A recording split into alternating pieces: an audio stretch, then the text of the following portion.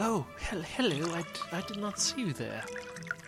I see you've come to borrow another book from my library.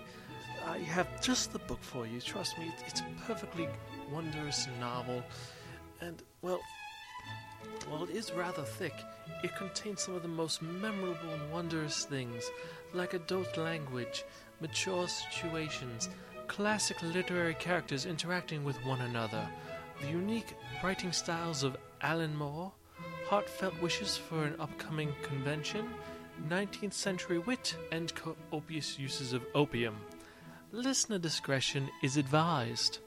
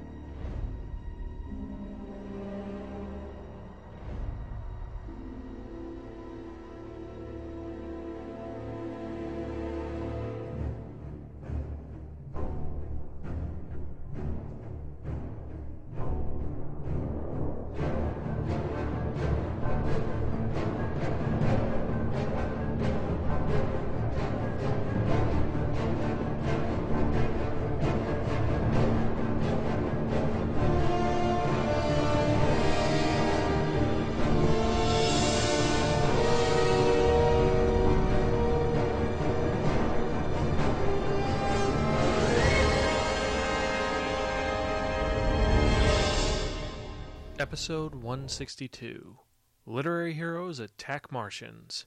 Hello and welcome to another episode of the Sparkin Manga Reviews, some podcast inventing reviews about kinetically enhanced narratives. I'm your host Zan, saying konnichiwa, buongiorno, and what's up. Yes, we're back for another fun-filled episode. And for those of you joining us for the first time, welcome. This podcast is dedicated to telling you about manga and comics, how they are, how the art style is, and all, if it's worth reading or not. Now, we've been around for 162 episodes. I need to remind you that you can check out any of our earlier episodes at www.spirekin.com. You can email us, spirekin@gmail.com.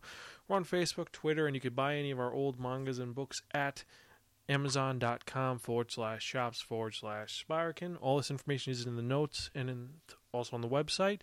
Check it out. Totally worth it. And yes, when this episode is being released, well, hopefully if I remember to post it, because I generally do things a little bit ass backwards, but it will be 3 days before New York Comic Con 2012. Yes, New York Comic Con. Something I've actually been waiting really hard for and doing my best to get tickets for because, well, we got declined for our press passes, so I got to do it the old-fashioned way, which is buy the tickets, and then stuff had gone horribly wrong, and it's me and Baz and Amy and New Guy and all these other people. Sorry, I guess got to shift a little bit. My back's hurting a little bit, and it's been crazy. Everything that's been going on with that, but I digress a little bit. I'm really excited though. I took the days off. It's going to be 4 days of fun and insanity. I will have pictures. I will have notes.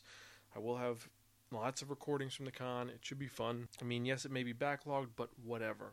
It's going to happen. We're going to have a great time. But since it is Comic-Con season, and it is that a Comic-Con, we're talking about comics and whatnot, I decided to do something a little bit different. If you remember from the last episode of the Spirekin Manga Review, I spun that one, not only The Wheel of Manga, and it turned out to be reviewing a graphic novel. That is not a manga. Yes, I know we're getting right into it, but whatever, I wanted to get into it quickly. But like I said, we're going to be talking about a manga, which is a graphic novel, that was written back in 1999 to 2000. There's 6 issues of this, because this is the first volume of 6 volumes. There's like 15 issues total, and it's something a little bit different. It's been released by DC Comics and Wildstorm. It's got a really weird schedule it had, and it's technically an alternate history steampunk literary love story. And what am I talking about? I'm talking about a book that's written by Alan Moore, run by Kevin O'Neill, and lettered by Bill Oakley. I'm talking about a very famous book called The League of Extraordinary Gentlemen. Now, if you've never heard of this book, it's something very unique and very different. Now, to read the jacket copy, here's what it's about. London, 1898. The Victorian era draws to a close and the 20th century approaches. It is a time of great change and an age of stagnation, a period of chaste order and ignoble chaos. It is an era in need of champions. Allan Quatermain, Captain Nemo, Howley Griffin, Dr. Henry Jekyll, Mr. Edward Hyde, and Mina Murray are these champions, and together they comprise the League of Extraordinary Gentlemen. Recruited by the enigmatic Campion Bond under orders from the mysterious M, these 6 adventurers are pressed into service by their empire in a time of need. Now they must face the nefarious Doctor and his vile plan for world domination, but things are not entirely as they seem. Other factors, cryptic and crepuscular, are also at work. A remarkable drama ensues. It is really cool, and it's something very different that you would not expect, because this book is laden with characters that people have never heard of, that are old literary characters that make you want to read the book, find out more about this unique, pseudo world, and also these little nods here and there, these characters. It's the ultimate crossover of all these famous literary characters. Now, some of you may wonder, who are all these people you just talked about? I mean, for those you don't know, Allan Quatermain was the original Indiana Jones. He was Britain's great son. They were used to write little dime novels about this guy, Allan Quatermain in Africa, and he'd look for things like King Solomon's mine, or he'd look for diamonds or gold, and he was just a pretty badass old far superhero. When this book takes place, though, he's become an opium-addicted old man, and he's had a lot of stress in his life. He's buried 2 wives, he's buried his son, and he's an old man. Next, you have Captain Nemo. Now, some of you may have heard that name, some of you may have not. Some people may think, oh, isn't that the guy who was after Moby Dick? No. Captain Nemo was an Indian prince who, back in the 1800s, actually written by H.G. Wells in 2,000 Leagues Under the Seas, he created a submarine. And he was just against England, and he wanted to create his own utopia. It's a really cool read. It's an awesome book.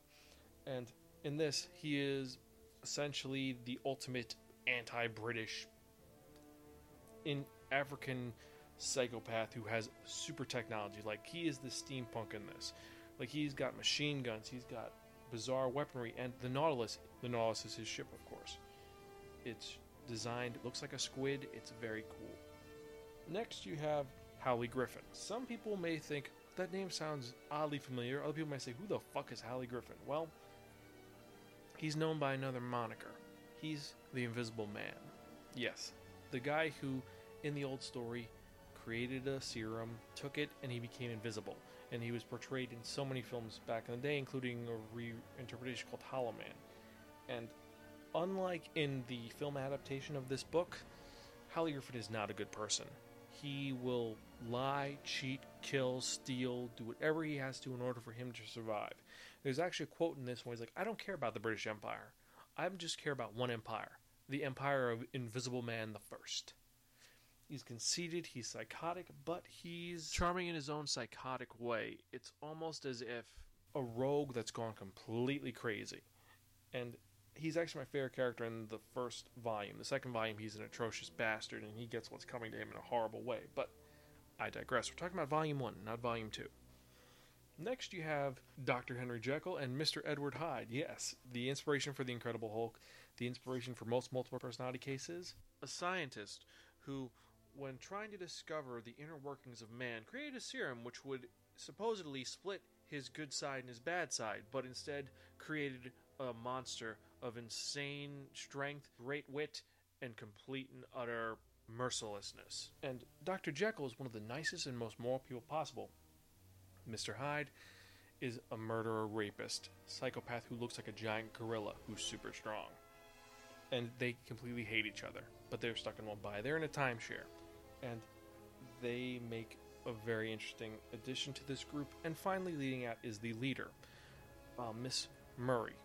Mina Murray, who you may have known her from her old name, which would have been Mina Harker from Dracula, the woman that Dracula fell in love with, that he tried stealing away from Jonathan Harker. This takes place after Dracula. It's after he tried to rape her.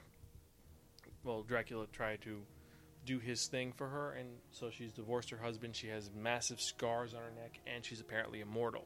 Well, you find that out later on, but that is what this is about. It's about these 6 people who've been conscribed by Campion Bond, who supposedly is the predecessor or ancestor of James Bond, to find out about this weird doctor who's in the East End of London. And this mysterious doctor, if you look at him, he's an Asian man with dragon eyes who's evil and the ultimate, like, people consider him the devil.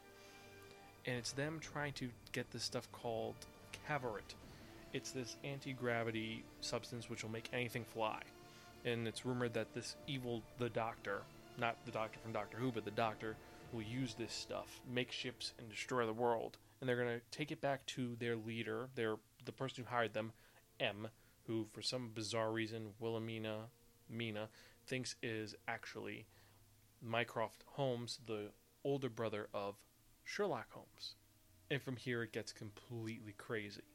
Now I know some of you are like, wait, what the fuck? Who are all these people?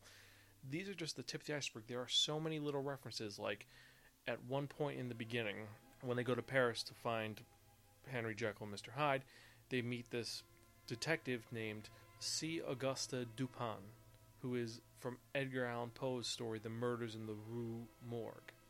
And then later on, when they meet Mr. Griffin in this girls' school in Edmonton, it's run by this lady. Well, first off, the school, it's designed like a girl who's being smacked. It's a girl like in doggy style position with the door being a hand smacking her butt. And the headmistress is this lady, Miss Rosa Coote. Now, I had to look this up, but apparently she was a dominatrix from the 1800s who they wrote stories about. Like, she was one of the first people they wrote porns about. And how they find the Invisible Man is that he's pretending to, since he's invisible, he's going around this all-girls school, and, well, he's getting his rocks off, and a lot of the girls are becoming impregnated by the Holy Spirit, who we know is Griffin. He's a piece of work, I told you. He's been hiding out and whatnot. You also have a couple of other people, including Fu Manchu, who's the ultimate villain of pulp stories, and that is the Doctor. And then, of course, you have people like Sherlock Holmes, Professor James Moriarty, Mycroft Holmes, Artful Dodger from Oliver Twist, and you have just all these just crazy people and references. Even things as simple as Samuel Ferguson from 5 Weeks in a Balloon. His balloon shows up in this. There's Ishmael from Moby Dick, and then later on at the end of this volume, a bunch of stuff happens, including hints about John Carter from Mars, and a little bit of H.P. Lovecraft, just to add a little bit of panache to this. Now, you were like, what the fuck did you just tell us about? This sounds bizarre, but awesome. Yes. It's a really cool read. And as usual, Alan Moore, he makes the paranoid alternate world, which is amazing. It's a world you want to find out more about. The way he connects all these different literary characters together, it's brilliant. I mean, I can't even describe how amazing this story is. I mean, the fact that it was between this and Superman Red Sun was kind of bizarre, but still, it's an interesting story. The art design is brilliant, and it's just something very, very original for what it was for during the time in 1999. You wouldn't expect to, let's take all these old literary characters and make them into a superhero crossover. No one would have thought of that. This was the first one that did it, and it's a brilliant tale. It's done really well. Now, I know I've been geeking out about this. Now, here are some of the bad things about it. Let me get into some of the bad things. Now, first off, one of the things which is good and bad about it is the fact is that this book, the setting takes place all over the world. First off, they have to go to Cairo to pick up Alan Quatermain in an opium den. Then they got to go to Paris. Then they got to go to England. Then they got to go to all these different places, all throughout England and Europe. But as they go to these places, unlike other comics where when they're in another country and they're talking another language, you see brackets, they actually use the language. No subtitles, no nothing. So if you don't, it's kind of like you're watching them talk and you have no idea what they're saying, but you have to infer, which is kind of cool. But on the other hand, it's like when you're in Cairo and they're talking in, I'm assuming it's Arabic, you see the Arabic writing and you don't know what the hell they're saying. You just have to kind of be like, okay, he's talking to her, they're leading her into an opium den, okay, and they point someone out, okay, and that's gotta be Alan Quatermain. Then he talks back about something, and then they try raping her, and you're like, what the Oh, there's a lot of rape in this. There is a lot of rape in this. Don't get me wrong. A lot of rape, a lot of murder, a lot of crazy stuff. And in the volume 2, it's got Mr. Jekyll horribly raping and killing a person and leaving blood on the ceiling. So it's crazy. There's a lot of darkness. A lot of very surreal things. Like I told you, that school that's shaped like a girl's butt. Their ships are shaped like airplanes. There's a lot of additions to it. Like there's a lot of little art pieces and other artistic endeavors that are added to it, like supplementary material stories written about Alan Quatermain. There's actually a picture of Dorian Gray that it's fill in by colors, where you see him, he looks beautiful and handsome in the black and white, but when you color it in, he looks horrific. There's actually a Tab Cigarettes comic.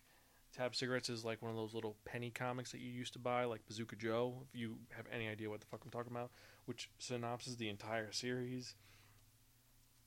There's a lot of cool things and a lot of just crazy things in here also. I mean, besides that and the insane amount of rape and whatnot, it's a very talky graphic novel. There's a lot of dialogue, which for Alan Moore is usual, but there's a lot of just, not monologues, but it's like when Campion Bond is talking to Wilhelmina Murray, there's these long, like 6 pages of him just ranting and explaining the situation in very dry British dialogue.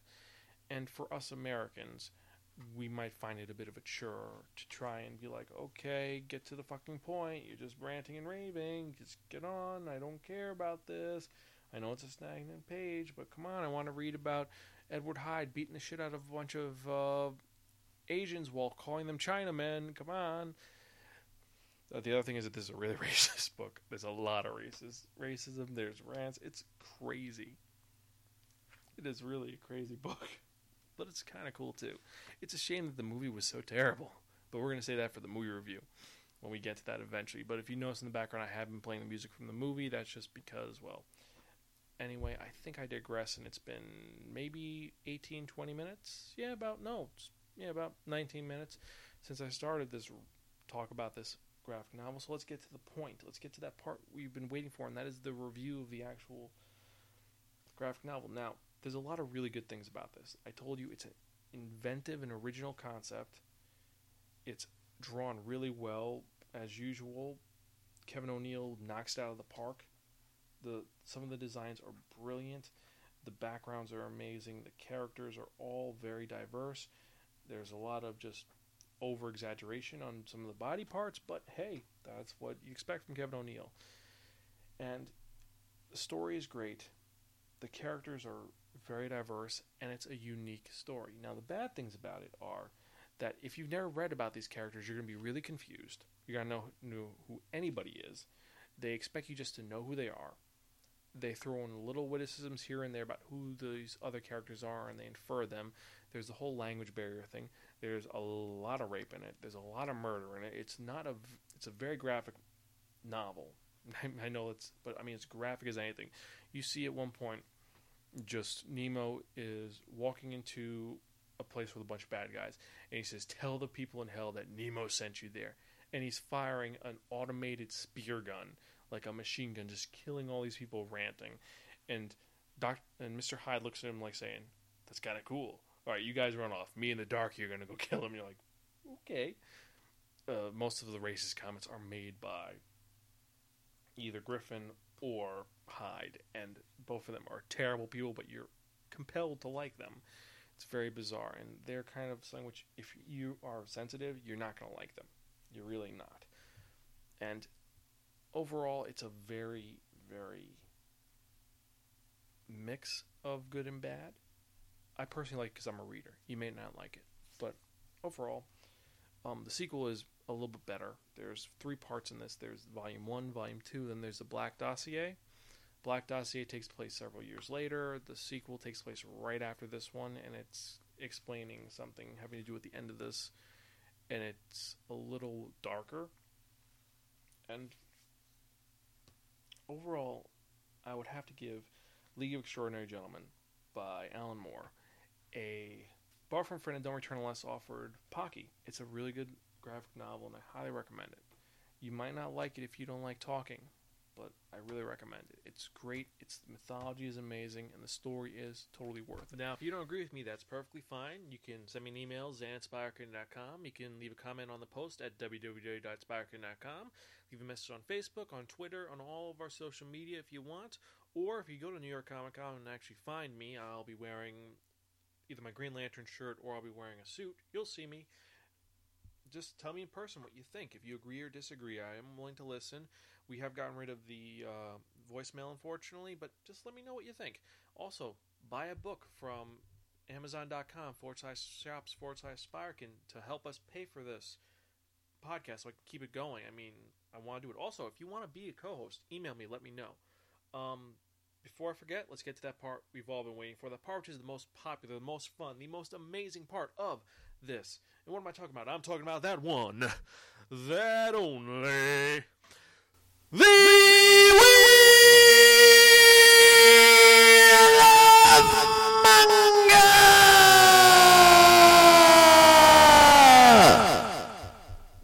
Yes, friends, the Wheel of Manga. What is the Wheel of Manga? The Wheel of Manga is a Wheel of Fortune with 10 slots on. What I've done is I've assigned a manga to each of the 10 slots. And what we're going to do is we're going to spin this one, this only, this Wheel of Manga. And whenever number it lands on, that's what we're reviewing in the next episode of the Spirekin Manga Review, episode 163. And we've got some more regular manga titles, nothing too crazy. We've gotten a couple of just the more popular stuff.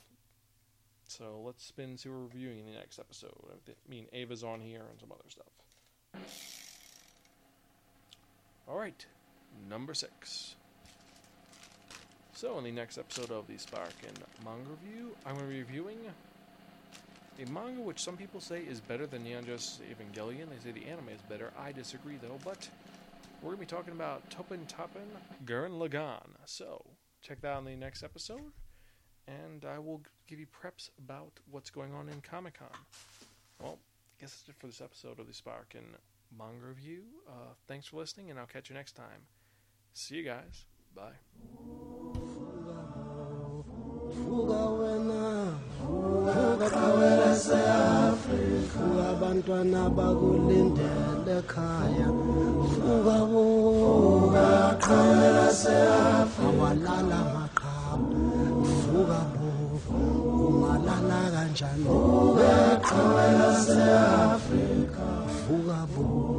Vuga ndoda, vuga wena, vuga khawela se-Afrika, vuga wena, vuga ndoda, vuthathe, vuga khawela se-Afrika.